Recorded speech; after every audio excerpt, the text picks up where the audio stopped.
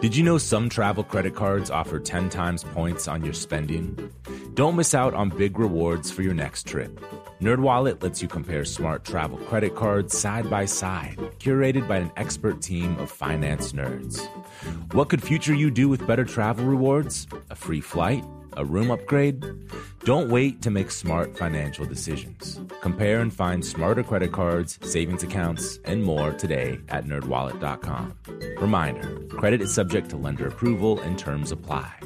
NerdWallet, finance smarter.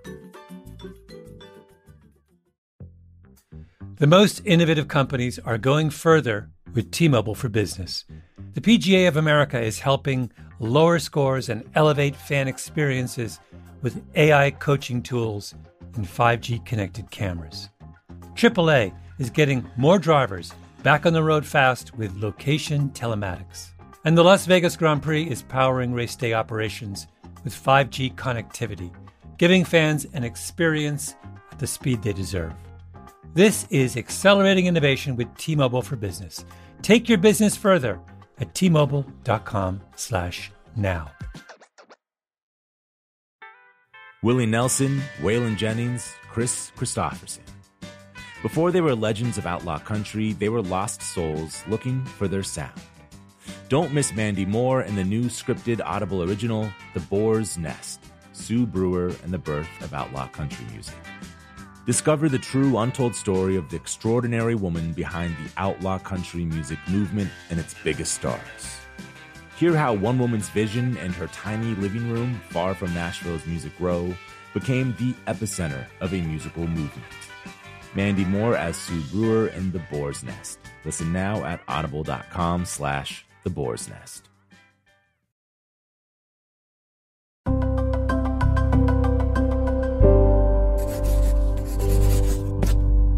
Pushkin. It's been almost 35 years since the Beastie Boys released the all-time classic, Licensed to Ill. And while some of the record's lyrics and antics sound as dated as the Porky's movies, the album is still exceptional. For Beastie Boys fans, Licensed to Ill is a glimpse into the lives of MCA, Ad Rock, Mike D, and their first DJ and producer, Rick Rubin. Their debut album is a pastiche of inside jokes and musical inspiration pulled from the classic rock and hip-hop records they listened to in Rick's college dorm room. Rick recently connected with Mike D, Ad Rock, and Spike Jonze, who directed the new Beasties documentary. With Spike playing moderator, they teleport back to the early 80s and talk about their lives leading up to the release of Licensed to Ill. It's all here. The inspiration behind Brass Monkey, Rick's infamous Bubble Machine, and why DJ Double R bailed on the Beasties' first big break, opening up for Madonna on her Like a Virgin tour in 1985.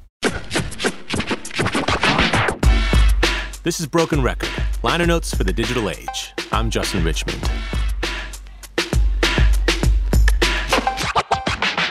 It's been about 20 years since Rick and Adam Horovitz have talked, and like most Zoom calls, their reunion gets off to a glitchy start.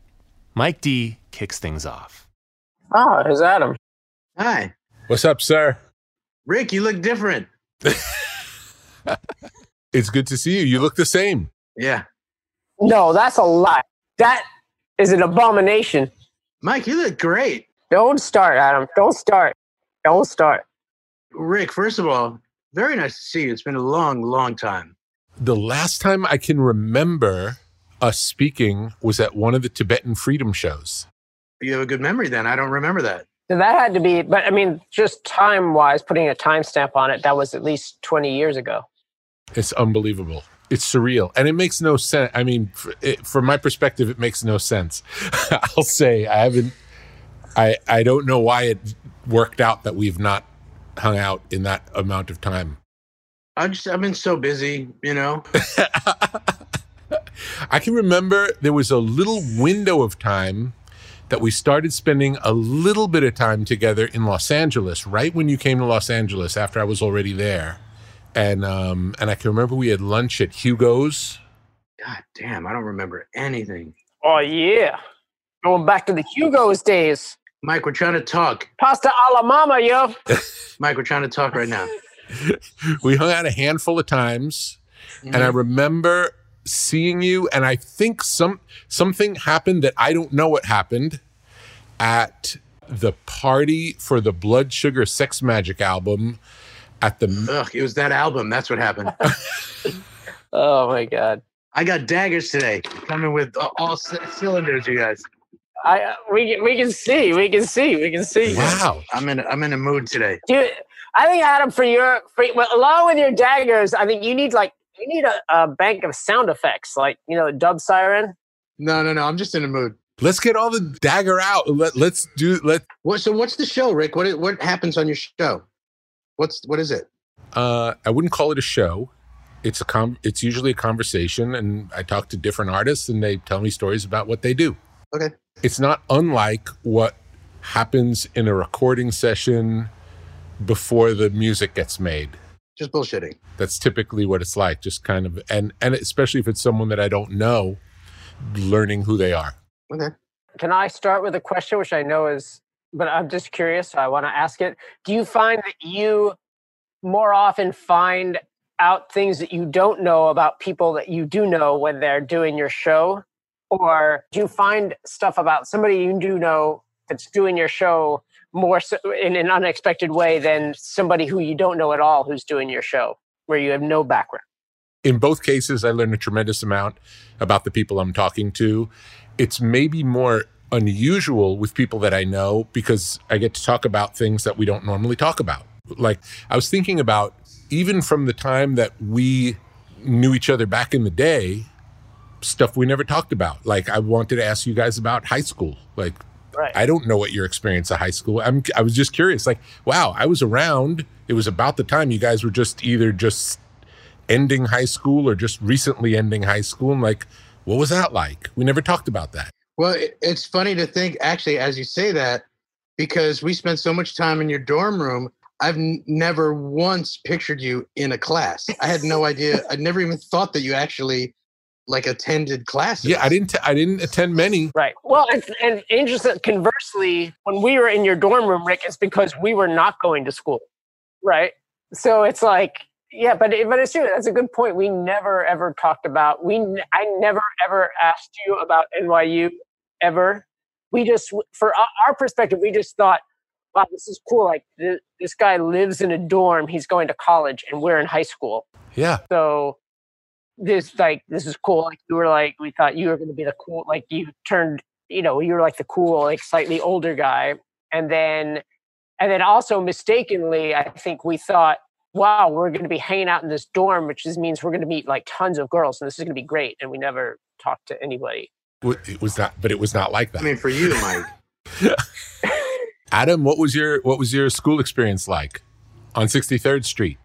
Well, I was supposed to go to Brooklyn Tech because I wanted to go to Stuyvesant, but I didn't get in. And so I went to Brooklyn Tech, and that was just too weird. That's a whole other story, but tell that story. What was weird about it? No, Brooklyn Tech, I wanted to go to Stuyvesant because my best friend Arthur went there, and I didn't get in. So I went to the other school you could go to. It was a technical school in Brooklyn, and it was massive, and they had like metal detectors to get in, and it was just this huge technical school. And I quickly realized after like the third day, like, this is not for me. I don't know what the fuck. It was just so overwhelming.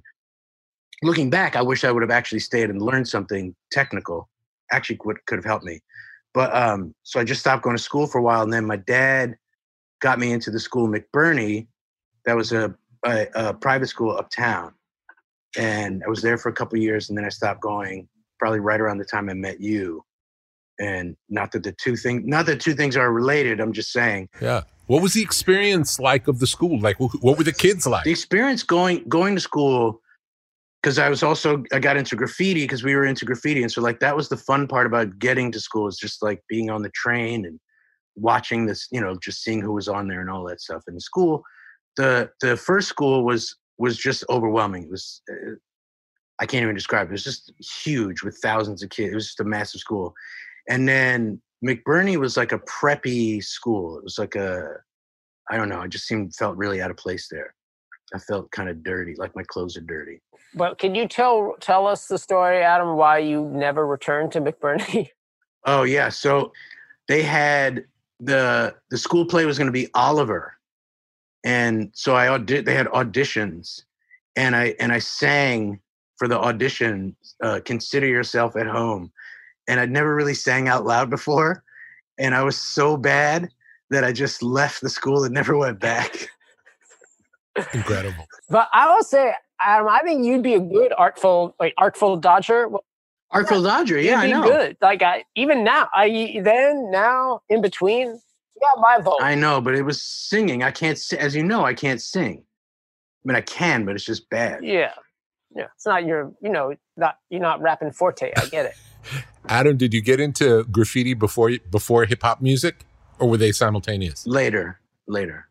Hip hop later? No, rap music first, definitely. Oh, okay.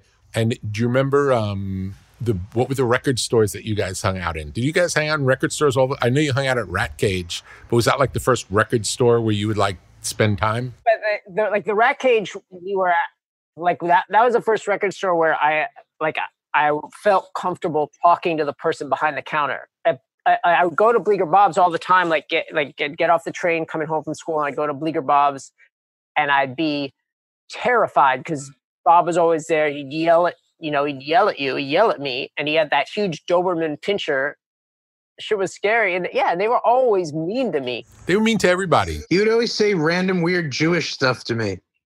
I was just like a little kid. I just wanted to find out about what was new, what was cool, and I didn't know, and they were so mean. But then it was cool. I do remember going to 99 Records. Yeah, that was where I hung out. I loved 99. My memory of those days were that the whole schedule of the day was based around going to the club.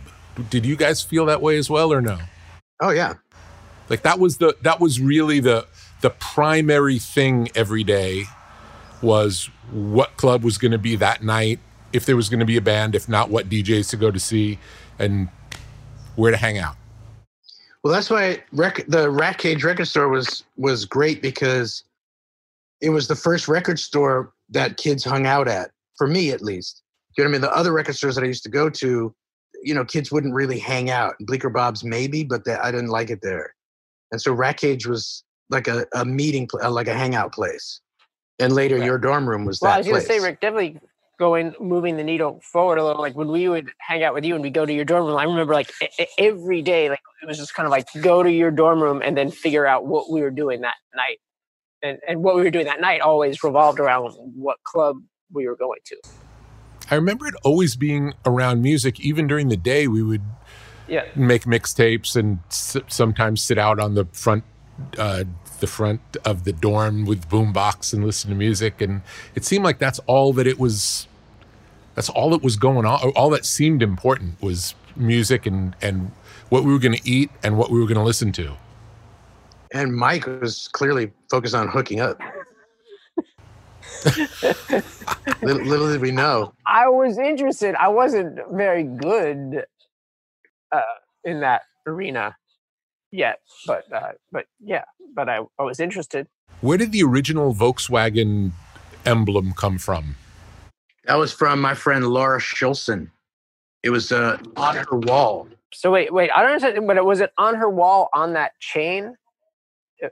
I don't remember. Like I think she just had it on the wall. She took it off a car, and for some reason I had it and then put it on a string, and then you took it. That's what I love about being a teenager, how much stuff just sort of goes from one kid to the next to the next. I remember, I feel like you and Yout came over and it was like you gave it to me. In a glorious presentation? Yeah. I don't like in my revisionist history, I feel like it's almost like I feel like I was knighted. Like you guys gave me. It was bestowed upon you. It was bestowed upon me, and then I could become Mike D. I'm going to dispute that because think about it. What have I ever given you, Mike? I feel like I remember this happening though. I feel like I was there for that. Yes. The bestowing. But I do feel like, and I don't know how it ended up being on the chain, Adam, because I don't think it was on that chain. Somehow like that chain was like sitting around. I don't remember that exactly, but I remember them once I started wearing that. It was kind of like, then it was like, I felt like everybody felt like, all right, I could be Mike D now. That was your Superman cape? Yes, it was. Wow. Rick, when you first met these guys, what was like, can you think of a time where or some times when you were like, oh, I get them. I understand who they are. Like, I understand who Yauk is or who Adam is or who Mike is. Like, what was your sense of that? Well, I remember meeting Adam first through Dave Skilkin. And I remember Dave Skilkin was sort of in my mind, the glue. Like, he was a kid who was just super friendly and outgoing, which I don't think any of us were. I thought you and I met because of Nick Cooper. Could be wrong. I remember Nick Cooper, but I didn't remember that's how we met. I do, Rick, remember. I remember Nick Cooper telling us about you and being like, yeah, there's this guy, you got to meet him, because we'd put Cookie Puss out. We really needed a DJ. It's like, you got to meet him. He's into like the stuff that you guys are into, and he's a DJ, and he's got all the equipment. And according to Nick, remember I asked you about this, he's like, he's got a bubble machine. That was his big line. It's true. See that, Adam? It's true. Rick is confirming the bubble machine. Well, it's true that I know. I had access to a bubble machine. Access. Yes. Okay. I know. Yeah. No, didn't you? When we were writing the book, you were like, Rick didn't have No. I said the bubble machine, and you were like, I don't think so. And then you called Rick, and Rick was like, yeah, I don't know about a bubble machine. I was like, you both are crazy. Because there was definitely a bubble machine. There was a bubble machine. Why else would you want to meet someone? Exactly. Oh, they have a bubble machine? Oh, okay, I'll go. The funny thing is that the bubble machine was something that just was at the dorm. It's like, and when I heard that there was a bubble machine there, it's like, oh, wow, we got to have a party. We have a bubble machine now. So let's have a party. And that was where the bubble machine story began. Hey, Rick, I'm curious about like just what your relationship with each of them was like. I can remember spending the most time with Adam, and it seemed like our friendship had mostly to do with music, because that's what we just listened to music all the time, as I recall, and DJing and music. And then I think I met the other guys through the story of Cookie Puss, after Cookie Puss was already out, and them wanting a DJ. And then I came to a couple of shows and DJ'd after the live set, as I recall. Hard to remember first impressions. I remember seeing Mike before I met Mike at Negril one night, and I remember someone saying, oh, that's one of the guys in the Beastie Boys. And I remember thinking, it was just like, it was just a weird, I had a weird impression, not good or bad, just like, he's a kid, feels like maybe my age, maybe a little younger, and he's in a band. And I remember he was, I think you may have been pretty inebriated that night, really? Mike. And I just remember thinking, wow, this guy seems like a little seemed like revved up, like revved up. You like tough guy Mike, you mean? Like he's just like bad boy? No. Just like enjoying himself. Like he was hitting it hard. Yeah, he goes hard in the paint. He went hard in the paint. He was going hard in the paint. And it was impressive. Come on, Mike. I don't remember being inebriated that night, which doesn't mean that I wasn't. But what I do remember is two things. One is that was a really, really important night for like us, for you, Rick, as like a part of us, like, because that was like where we really saw like hip hop came. Like I talk about it in the book, where hip hop came downtown, and all of a sudden there's the Treacherous Three, and then I think it was like next week was Africa Bambaataa and Jazzy J, if it wasn't that night, whatever. And it was like it was the most exciting thing. But so my thing in terms of compensating, I think there's like, of course, I was completely. It's funny because I think back on those Negril nights, and I think, wow, I was like so intimidated. I was so scared to be there, but I was loving every second of it. There was no like club night maybe that was more influential or exciting to me, but I was compensating for being intimidated probably. But like, and because I was with like my group of like friends, I was probably acting like, oh yeah, I got this. But I definitely didn't have it at all. We'll be right back with the Beastie Boys and Spike Jonze after a quick break. Apple Card is the perfect cashback rewards credit card. You earn up to 3% daily cash on every purchase every day. That's 3% on your favorite products at Apple, 2% on all other Apple Card with Apple Pay purchases, and 1% on anything you buy with your titanium Apple Card or virtual card number. Visit apple.co/card calculator to see how much you can earn. Apple Card issued by Goldman Sachs Bank USA, Salt Lake City branch, subject to credit approval. Terms apply. The most innovative companies are going further with T-Mobile for Business. The PGA of America is helping lower scores and elevate fan experiences with AI coaching tools and 5G connected cameras. AAA is getting more drivers back on the road fast with location telematics. And the Las Vegas Grand Prix is powering race day operations with 5G connectivity, giving fans an experience at the speed they deserve. This is accelerating innovation with T-Mobile for Business. Take your business further at T-Mobile.com/now. Snag a Job is where America goes to hire, with the deepest talent pool in hourly hiring. With access to over 6 million active hourly workers, Snag a Job is the all-in-one solution for hiring high-quality employees who can cover all your needs.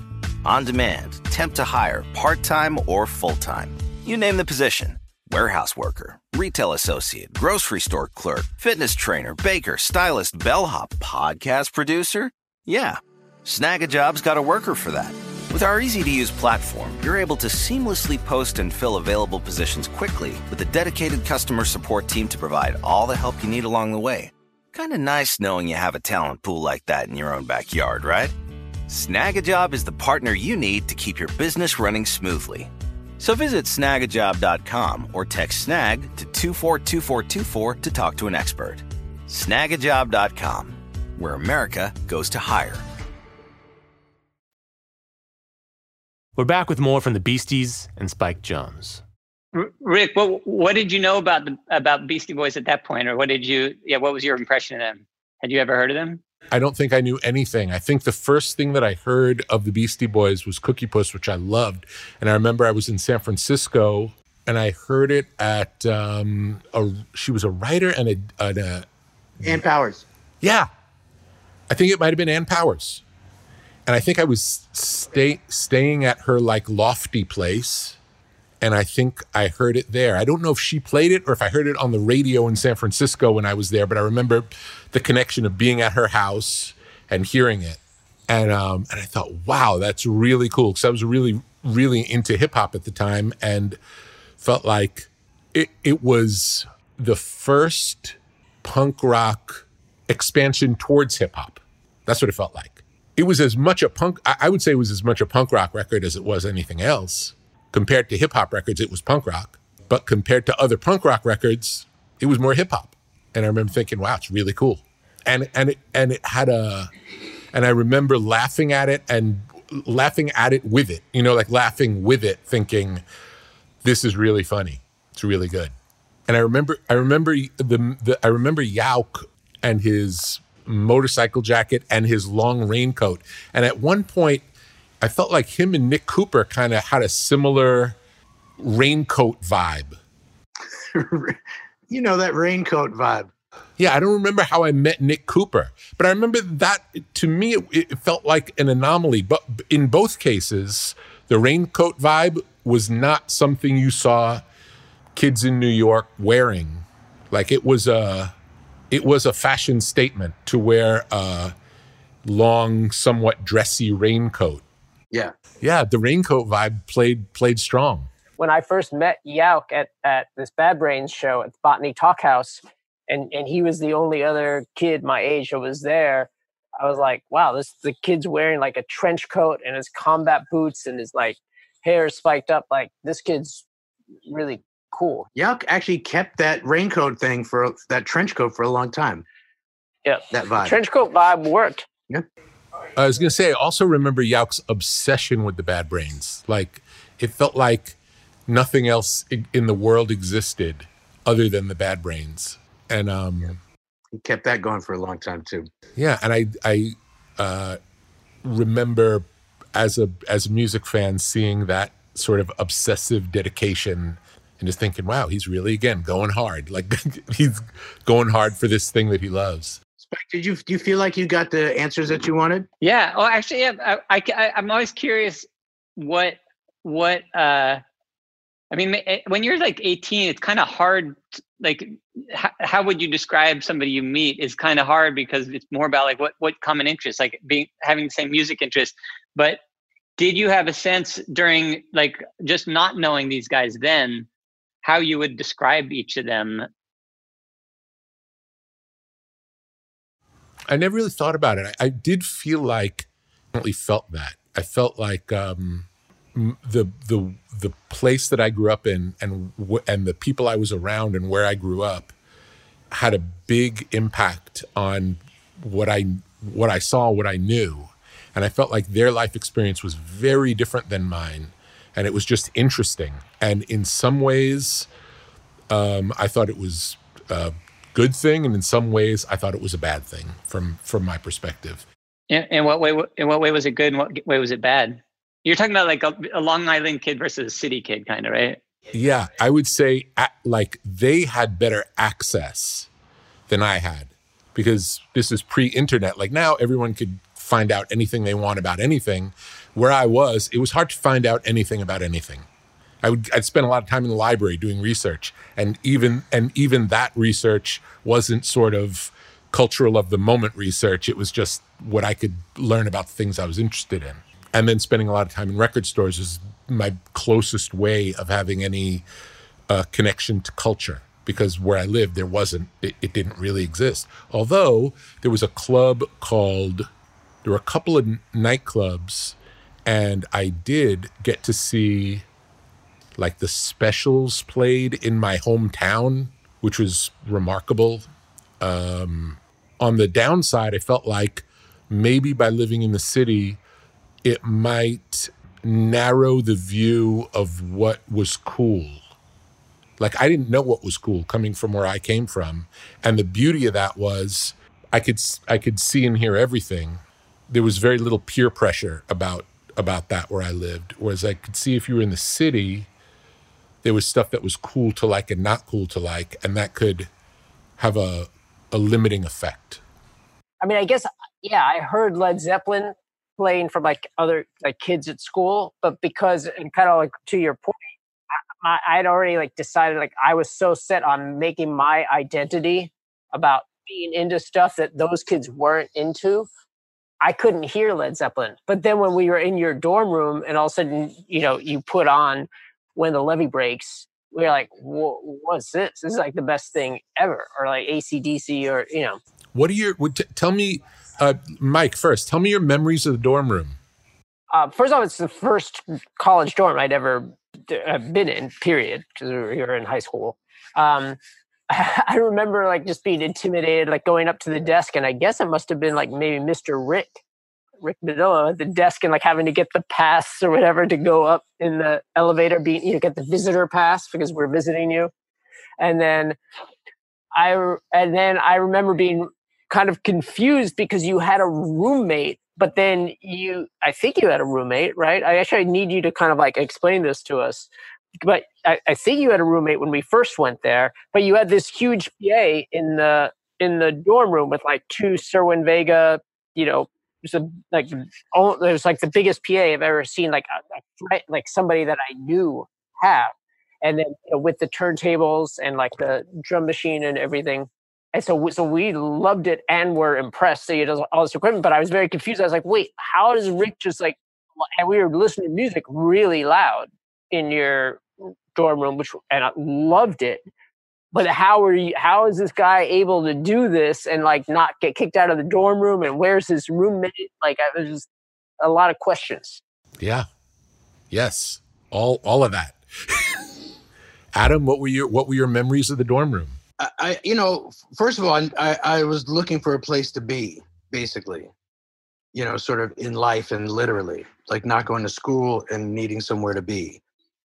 But also being around, older kids is cool when you're younger, intimidating, but, kind of cool. You're like, oh, you kind of think that you're one of the, older kids now. And it was just cool. You especially going to your dorm room, you had just the records, the stuff like 2 turntables, a drum machine. I was like, I loved it. I didn't have that stuff. I didn't have all those records. So it was great. I loved it. I mean, yeah, like Rick, you talk about access, and yes, we did have, like, growing up in New York City, like when we talk about it in the book, in the show, whatever, like, there definitely was a huge thing to us that we would just hear music all around us, or that we'd go to Rat Cage because we'd want to find out what's happening that night, and somebody would say, "Oh, this thing's happening," and we would just go there because we had this access as teenagers. But in your dorm room, it was just really exciting because, like what Adam said, I remember, like, I was again, like, kind of confused, but so impressed when you would come, I think I felt like you would come, if they delivered it to you, or if you'd come back every week with, like, a crate of records from the record pool. Yeah. And you remember that? And we'd go through them and put, like, basically everyone on to see what was good, what we liked, what we didn't like, whatever. We listened to every 12-inch from that week. And that was such, like, an exciting thing. Like, I didn't have I had the money to get a single, like a rap single, every once in a while. But I certainly would never think, and never had the money to buy 2 copies of the same record. That just seems nuts. And so to go to your place and you had 2 copies of all these singles that I loved, and we had 2 turns, it was just amazing. It was nice to see you too, obviously. Should I feel used? I never did get that bubble machine access. Right. Little. But then also, I think, and Adam and I have talked about this, like, it was interesting because we felt like we were trying to just think back at, like, when we first, like, we met you and then we started working with you. It's like you had, especially, like, once you when you started producing with us and, like, producing our records, it was like you had this confidence, Rick, that was like, it's not like any of us were like, well, Rick, what record have you done? You know what I mean? Like, and we're all of 17, 18 years old, but it's like you had this confidence, like you knew how you wanted things to sound. And looking back at it, like, I'm just so impressed, honestly, with that. Like, it's like got to be pretty rare that somebody at, like, 18, 19, 20, 21 years old knows how they want, like, what types of records they want to make. Yeah, it's weird. I definitely knew I had a clear vision of what I wanted to hear. Really, as a fan, it was more. I just loved it, and I knew how certain things made me feel, and I wanted more of the ones that made me feel good, and less of the ones that didn't make me feel as good. And it was very pure. It was the same way that you connected to it. And I think maybe part of it might have been that I didn't have brothers or sisters. You guys both had siblings, and I think that changes it. It's like I spent most of my time until I started hanging out with you guys by myself. So it wasn't the only opinion that I was around was my own.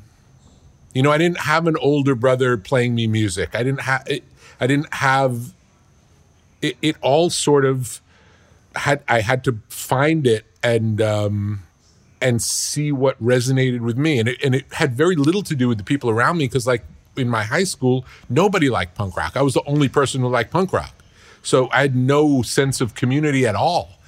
When I started listening to hip hop, at least there were a couple of kids in my high school who liked hip hop.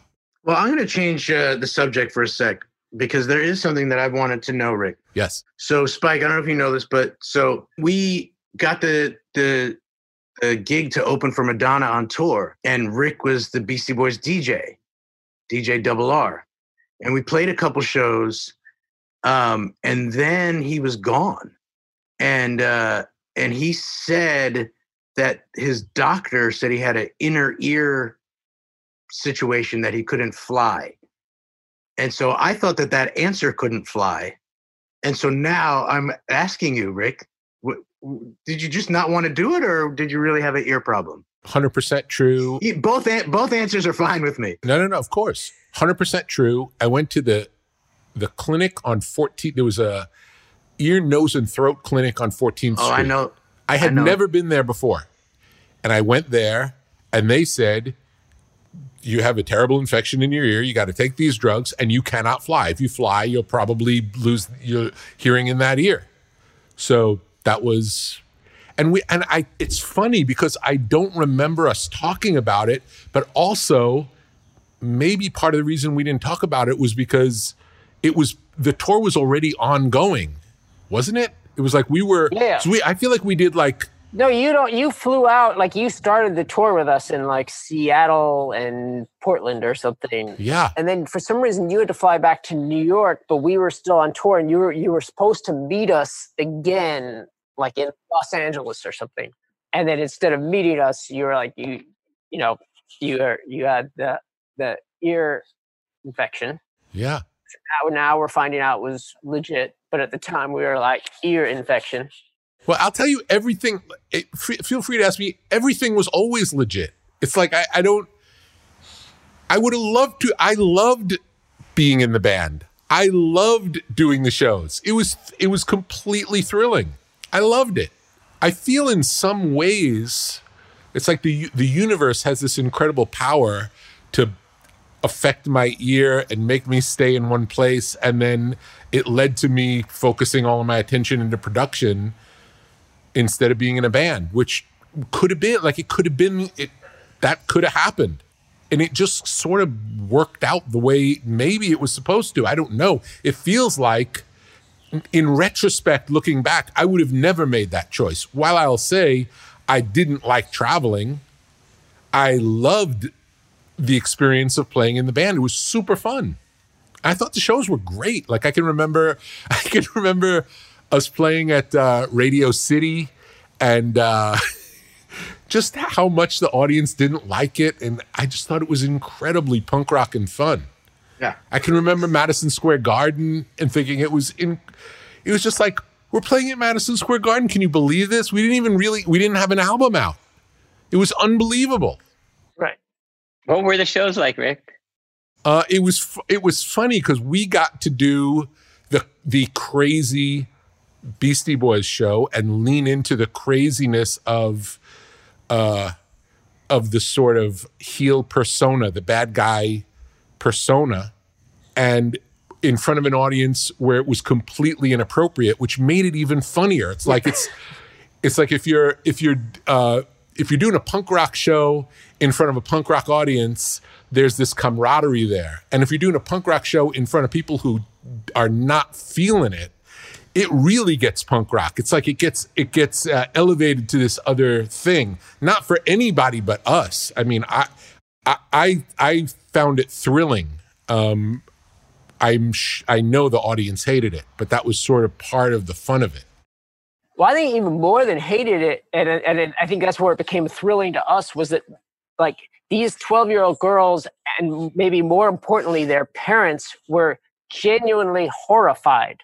They were repulsed. I mean, and to be right, and to be fair, we're a bunch of like little white kids yelling at them on stage. Like, you should be. It's like, yeah. Well, it was offensive. Yeah. And for the record, like Rick, you obviously had a big. That was another thing. Like, along with introducing us to heavy metal, Led Zeppelin, Sabbath, AC/DC, we also, like, the wrestling thing was never cool. That was super uncool to us, right? Because we were these punk rock kids. It's still it's uncool to everybody.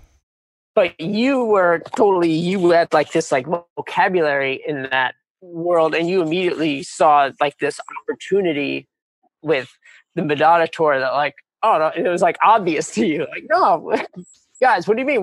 You're just gonna be? It's just like wrestling. You had which is pretty weird to think about. Most people don't think about, like, if you have a band that's going to open up for somebody who was like a cultural icon, you couldn't have had a bigger punk act on the planet at that moment. Madonna, like the biggest star in the world. Most people just think, like, how do you put a good show together? And you saw it through this totally other lens, where it's like, no, it's obvious. It's just like wrestling. Well, the other part of it is no matter what we did, the audience was there to see Madonna, and they weren't going to like what we did regardless. Right. So to really lean into that idea of, well, we're the bad guys here. We're the enemies, and to overcome that, to play it with all this bravado, like you're here to see me, and like it's just so ridiculous, so funny. Adam, do you remember the stuff you said? I remember you said some really funny. Come on, you guys most remember the best and biggest line was, "I am the king of the Paramount." Like whatever theater we are at, that's how Adam would open up the show. I am the king of, Madison Square Garden. Adam, do you see the humor in this? No. Really? No, of course I do. It's hilarious. No, because you're like you have this face like I didn't like it. No. We also just did this show a bunch of times in the movie and the whole thing. So it's fresh in here. I see. It was amazing. It was hilarious. It's not a wild idea, but it is a great idea. They're not going to like us. They're certainly not going to love us. They might possibly be like, I didn't like that. But if we can guarantee that they remember us by saying, I fucking hated that, and I will hate this and have this memory of hatred for a long, long time, that's an interesting way to get your music through to somebody. Yeah.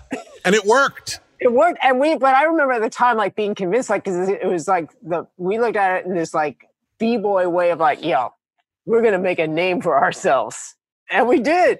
We'll be back after a quick break.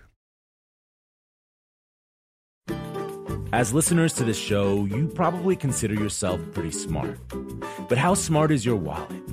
When you're looking to upgrade your wallet, it's time to turn to NerdWallet. Their expert team of nerds has the financial smarts to help you find the right financial products for you. Before NerdWallet, you might have paid for vacations with whatever was in your wallet. But you could have been missing out on miles you didn't even know you were leaving on the table. Now you can get a new card with more miles and more upgrades. What could future you do with more travel rewards? A hotel upgrade? Lounge access? Wherever you go next, make it happen with a smarter travel card. Don't wait to make smart financial decisions. Compare and find smarter credit cards, savings accounts, and more today at nerdwallet.com. NerdWallet. Finance smarter. As with all cards, credit is subject to lender approval and terms apply. The most innovative companies are going further with T-Mobile for Business. The PGA of America is helping lower scores and elevate fan experiences with AI coaching tools and 5G connected cameras. AAA is getting more drivers back on the road fast with location telematics. And the Las Vegas Grand Prix is powering race day operations with 5G connectivity, giving fans an experience at the speed they deserve. This is accelerating innovation with T-Mobile for Business. Take your business further at T-Mobile.com/now. Snag a Job is where America goes to hire, with the deepest talent pool in hourly hiring. With access to over 6 million active hourly workers, Snag a Job is the all-in-one solution for hiring high-quality employees who can cover all your needs. On demand, temp to hire, part-time or full-time. You name the position. Warehouse worker, retail associate, grocery store clerk, fitness trainer, baker, stylist, bellhop, podcast producer? Yeah, Snag a Job's got a worker for that. With our easy-to-use platform, you're able to seamlessly post and fill available positions quickly with a dedicated customer support team to provide all the help you need along the way. Kind of nice knowing you have a talent pool like that in your own backyard, right? Snag a Job is the partner you need to keep your business running smoothly. So visit snagajob.com or text snag to 242424 to talk to an expert. Snagajob.com, where America goes to hire. We're back with the rest of Rick's conversation with the Beastie Boys and Spike Jonze. Hey, Rick, one thing I wanted to ask about just is production on the first record.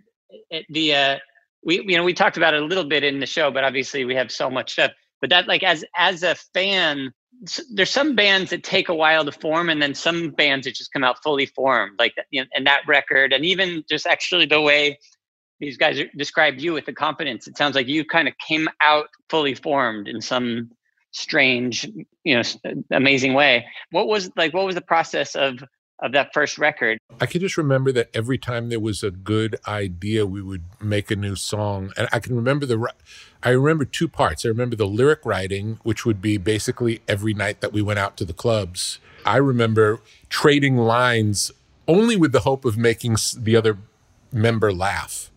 Like I would always say stuff that I would think would try to make Adam laugh if we were hanging out. And if he laughed, I would write it down. And just collecting lines. And we would all do it back and forth and collect up these mountains of rhymes. Not so much with a subject or a song in mind. Most of the time it was more just good lines. Then I can remember being in the studio, sometimes with Adam, sometimes myself, just making tracks because it's what I was always doing, and would just make tracks and just trying to make something interesting. And I don't think I could separate it in my head, but I knew the beats for LL were different than the beats for the Beastie Boys, and the beats for the Beastie Boys were different than the beats for Run DMC. And it seemed clear to me, but I can't put a finger on what was different. But I knew as we were making them, it's like, oh, this one feels like a LL beat, and this one feels like this could be a really good Beastie Boys record. It's those like gated snare drums. I don't know. I can't say. I can't put a finger on what it was. Do you remember some times making the record where it's like, oh, this is what, like it sort of gave clarity to what the whole record is, like a decision, a beat, a line? No, I remember I was in Electric Lady working on the Cults album, Electric, and I got a call from Mike, and Mike said, hey, how come our record's not done yet? And do you remember this, Mike? No, not at all. This was amazing, because I think this was like, you guys were on tour. I assume I was, must have been post-ear infection. Uh-huh. Well, no, we were probably on Raising Hell by that point. And I remember like a somewhat heated conversation where you were like, dude, you didn't say dude, but like the equivalent of dude, Right. We're on tour. Why is our album not done? And I said, it doesn't, and I remember it's like, it doesn't just happen. Like it doesn't, it's not happening because I don't want it to happen. Each of these things arrives when it arrives. Do you know what I'm saying? It's like, we didn't go into the studio every day with the idea of, okay, we're going to make something today. It was more like making beats in the dorm, listening to records, like coming up with what a track was going to be, which sometimes it'd be 6 weeks or 2 months between songs. It was a long period of time. I can't remember from the time that we made whatever the first song was for that record till we made the last song. I'm guessing it was 18 months, could have been 2 years. Felt like a long time.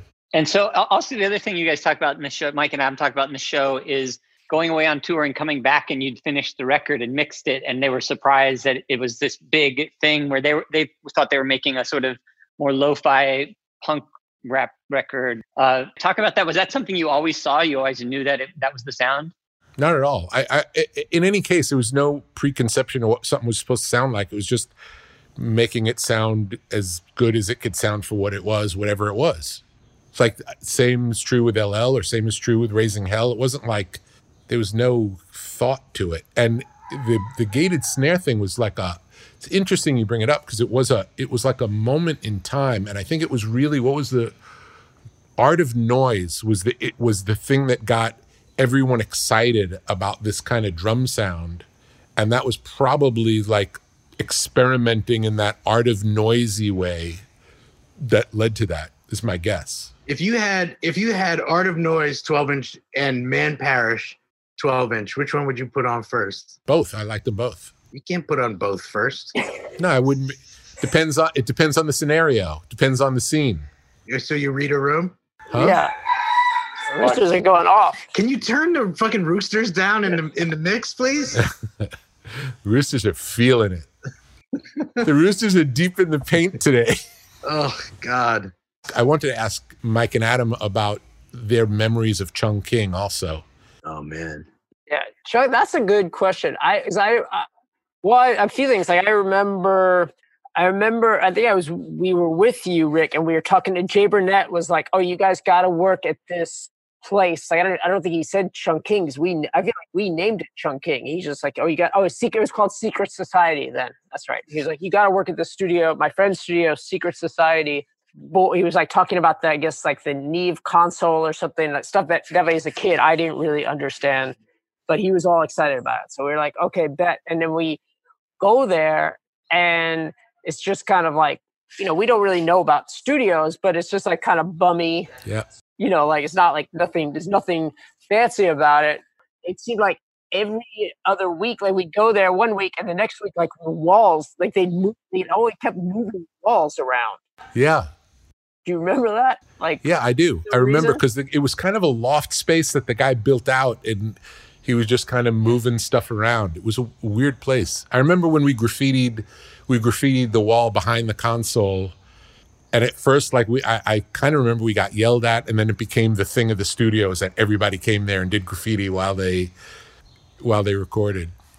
I remember the first time that we went there, psyched, we're going to go to a recording studio. I've been to the Young and the Useless recorded at a nice recording studio, and this place was like a fucking dump. Yeah. It was fucking literally a dead fish in the fish tank, and it was dark. It was like super dark. Like everything was dark. I was like, why are we going to this scary, like, haunted house?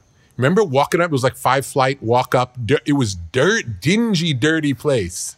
No, I remember the elevator because it was all graffitied and somebody wrote their name. It was all this graffiti and someone wrote Jose Ninas in the top corner. And every time we got in the elevator, we thought that was the funniest name. And it literally, we laughed every time we were in that elevator because Ninas is a funny last name. I feel like we laughed a lot at Chungking. Yeah. Well, and on the way there and on the way out, like that's like, I think one of the key things about License to Ill, at least, was making it. It never felt like we were making an album. Like it just felt like exactly what you just said. Like it was kind of like that was just part of, all right, wake up, go to your dorm room, listen to some records, go to Cozy Soup and Burger, then whatever club's going on that night, and then if there's an idea, studio. It wasn't like now, the cult, like Adam said, like it's not like we were making an album for this amount of time. And actually, it's funny, when I think back at you talking about me calling you and making that phone call and asking like, what's up with the record? Now I'm thinking back at it, and I remember we were on the Raising Hell tour, and I remember Run being really excited, Run and Russell getting me all excited, like they're like, you gotta call Rick, like what's taking so long with your album? Like you guys should be like Run, because he'd heard like by then he was so excited about Hold It Now. Which was Hold It Now was like one of those songs like we're talking about. Like we were out of the club. I remember we went in there and just played like around with like a bunch of different like scratching things in off of records. And I think we even put down the verses. And then I remember you and Russell kind of like hearing it after we've already done some stuff. And you specifically being really excited about it. I loved it. And you were like actually more excited even than we were. Where you were like, yeah, this is it. Like this is what you guys need to be making. Yeah, it was mind blowing. I loved it. Oh, Questlove just told me a story the other day that I wonder if you guys know this. In Philly, when Hold It Now came out as a single, the version that was released to radio was the a cappella, which we called the Acapulco.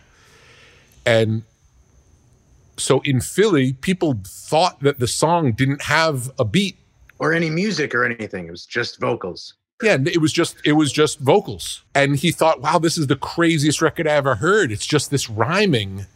And he said, and it was really well liked in Philly, even though it was such a crazy, the first rap record not to have any music. And it was a hit. And then when the album came out and it had the beat, nobody liked it because they were used to the a cappella version, which they thought was just like the greatest thing they ever heard. We were talking to him and he was saying something that just reminded me of words that we tried to force into like common, speak. We'd pick random words, be like, oh no, this is what people say now. I can't, why am I blank? I'm blanking on him so bad. But we picked like a few different words. Yeah. Or phrases. Sometimes it'd be a phrase too. Like you'd hear someone say something at the club that was just normal to them and we would laugh. Like Brass Monkey came from Jazzy J talking about what he liked to drink. And just like, yeah, it's like, what's funnier than Brass Monkey? Oh my God. Brass Monkey that was a crazy night with Tila Rock. Tell me. I don't remember it. So you were producing a record for a rapper named Tila Rock. Yes.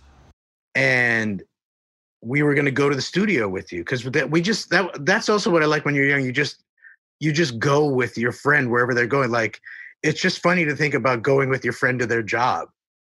Like, no, you can't come to my job. I'm working. What are you doing?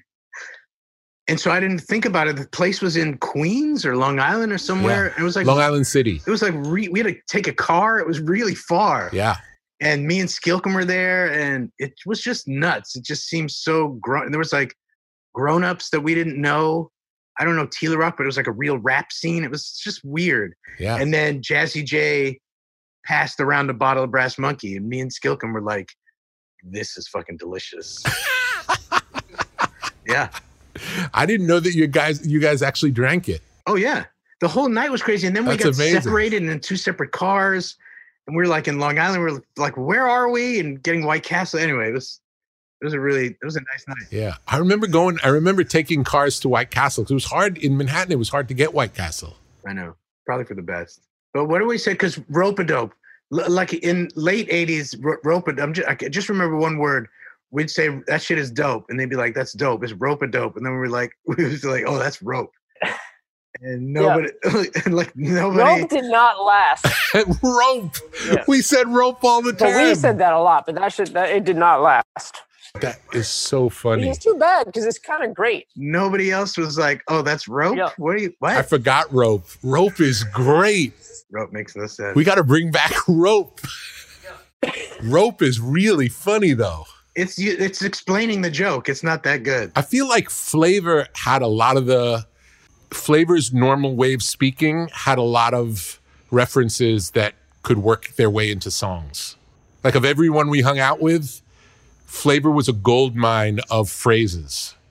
I just want you to know, the last time I saw Flavor, I was in my car in New York, stopped at a red light, and he got in my car.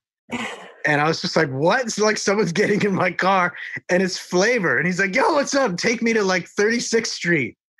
And so I drove him. I was like, all right, good to see you. Wow. It was fucking nuts. Did you guys go at all to the studio when Public Enemy was recording? No, I just remember going to the radio show, the Spectrum City show in Long Island, and doing that. And I remember just like listening with you and on our own, then when we were on tour, like listening to the demo for the song Public Enemy #1, like, I mean, on repeat. Like, I don't think there's a single demo. There's probably no demo that we listen to that much, maybe no single song that we listened to so incessantly. That was so mind-blowingly good. It was incredible. I remember listening to it all the time. I'm trying to think, what were the other things that were like that, where like they really took over our lives for a period of time? Can you remember? Oh, Eric B. for president. Yeah. Well, I was going to say that Schoolie D. Schoolie G.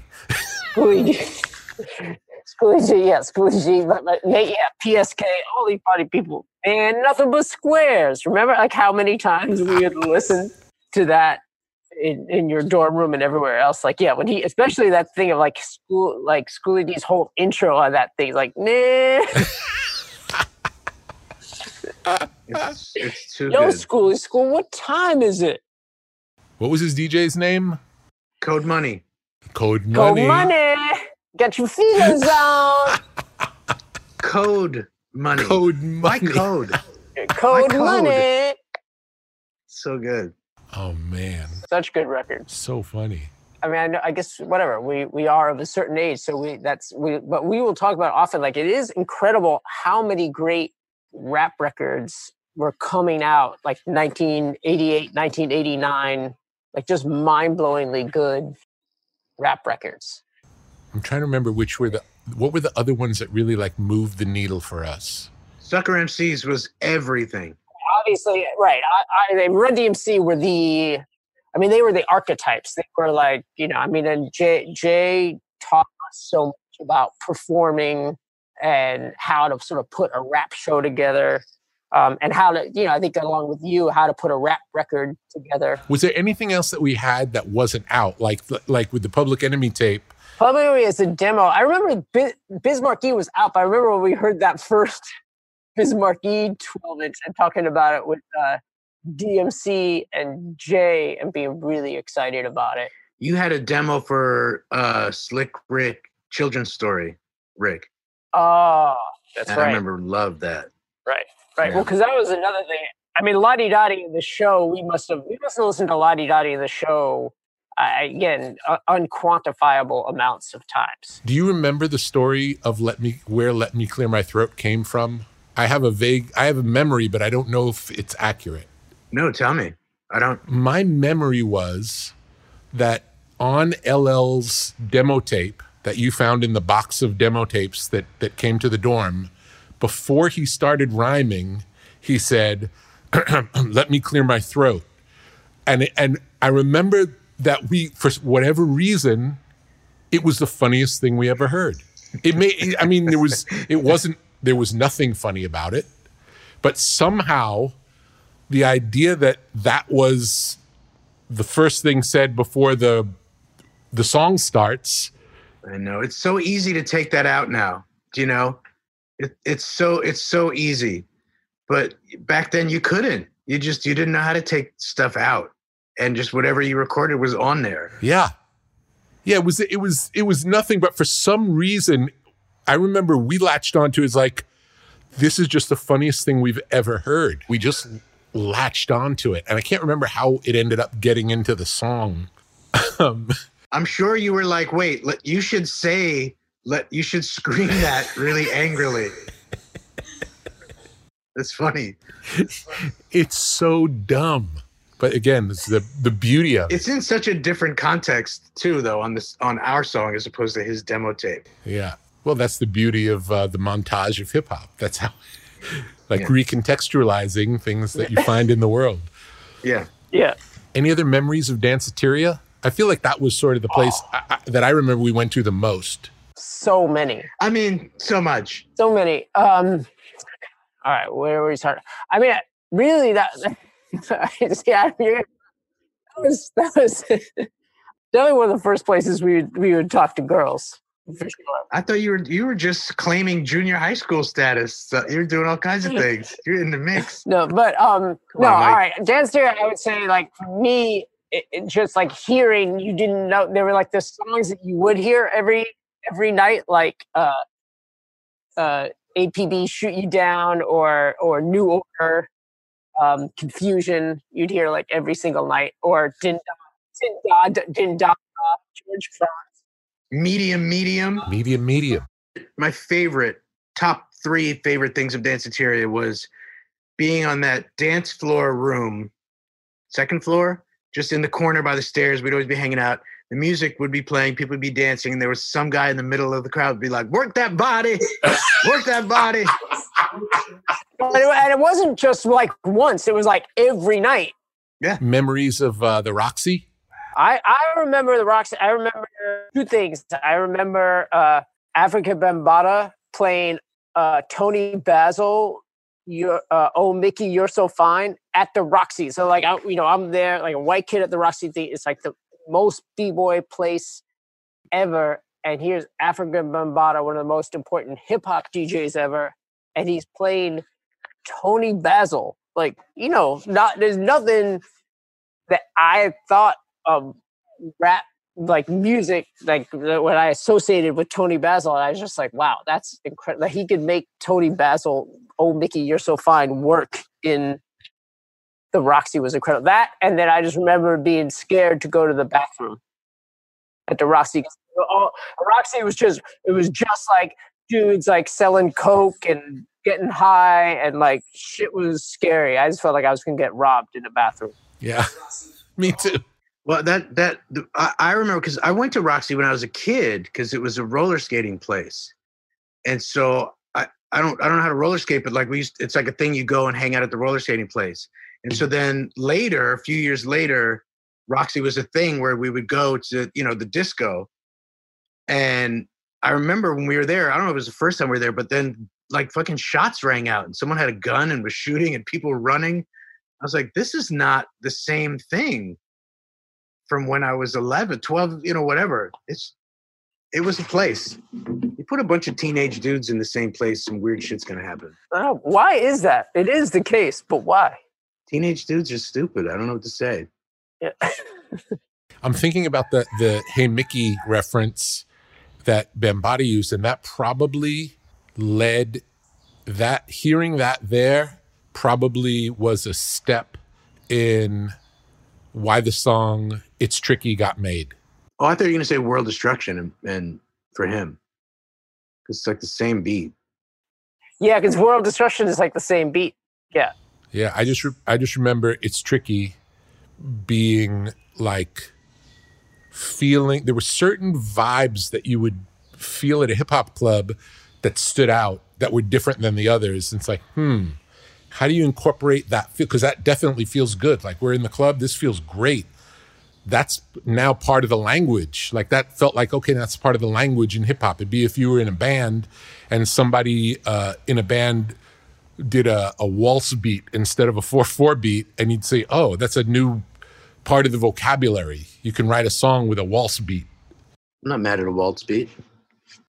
I got tons of songs with waltz beats. Oh, wait, one thing, Rick, I did want to say is you were talking about how, I don't even know how to explain it to people, or maybe it's not even worth trying to explain, but like we were talking about opening for Madonna, but that it's also, it's very interesting. Obviously we've changed a lot through the years, but it's interesting to me because people know, I feel like, relate to us, or a lot of people know us just from like Licensed to Ill, Beastie Boys. And then there's a lot of people that grew up with us for a lot of stuff, whatever. But a lot of people know us just like as in that incarnation, Licensed to Ill time. And I think it's interesting with you. You were like such a big part of like when we were opening up for Madonna and this whole idea of like persona. But then people actually know you now, like from your persona now, not from like how you would talk then. And I don't even know how to explain, when I try to explain to people how you would talk in sort of like when you're excited about like pro wrestling and how you would do that. I don't even know how to capture it or explain it. Yeah, it's definitely a ramped up character, inspired by like Roddy Piper would be one of the key guys, Ric Flair, the guys who you'd want to see lose and who would often find a way to win through cheating. But they were the funniest. They always, like the bad guys in wrestling, the bad guys have the best lines. So they were the most charismatic and funniest characters. So I would put on that air. Has to do with youth, Michael. The youth don't give a fuck. Thank you for doing this. Great to see you, Adam. I miss you. I love you. And I look forward to continuing bridging the years that we've missed. Love you too, Rick. Nice to talk to you. Thank you, Rick. It's great to see you. Spike, a pleasure. I miss you. I miss you back. See you later, you guys. Bye, everybody. Thanks to Mike, Adam, and Spike for taking the time to catch up with Rick. You can hear all our favorite Beastie Boys songs, plus the other songs mentioned in this episode, by heading to brokenrecordpodcast.com. And be sure to check out our YouTube channel, where you can find some great bonus material from past episodes. You can subscribe at youtube.com/brokenrecordpodcast. Broken Record is produced with help from Jason Gambrell, Mia Lobel, Leo Rose, and Martin Gonzalez for Pushkin Industries. The theme music's by Kenny Beats. I'm Justin Richmond. Thanks for listening.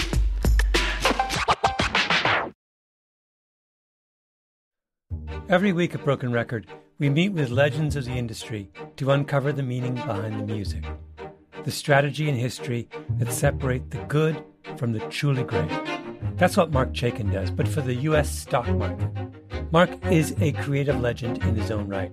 He worked on Wall Street for 50 years, invented 3 new indices for the NASDAQ, and has predicted some of the biggest market shifts of the past decade, including the recent mania in AI stocks. Now, Mark says, we're seeing a similar shakeup in the financial markets.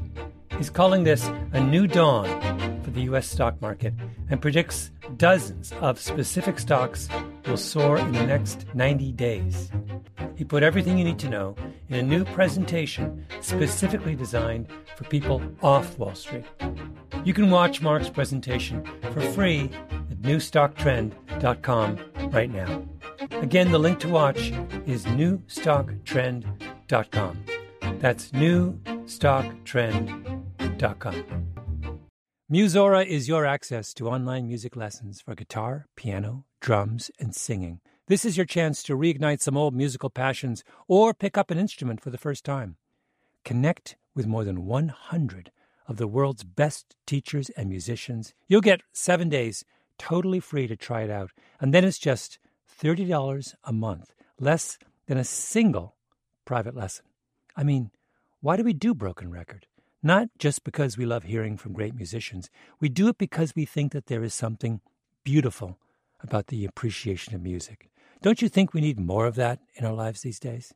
That's the mission of Musora, to inspire, educate, and connect musicians. Enjoy unlimited personal support, weekly live streams, student lesson plans. It's like having a personal music teacher, only much, much better. Just go to Musora.com, Musora.com, to start a new musical journey today. It all started with two federal agents who heard a rumor. She mentioned, well, there is this alleged murder to have taken place. There was just one problem. They had no clue who the victim was. We have to do our job, and we have to find out, who did they kill? It had been 15 years since this alleged murder. Was it still possible to unearth the truth? I used to watch the Unsolved Mystery shows, and I often thought about calling because I was like, this is not right. How can a person get killed and no one knows anything? I'm Jake Halpern, and this is Deep Cover, The Nameless Man. Listen wherever you get your podcasts. And if you want to hear the entire season right now, ad-free, subscribe to Pushkin Plus on our Apple Podcast show page or on pushkin.fm/plus.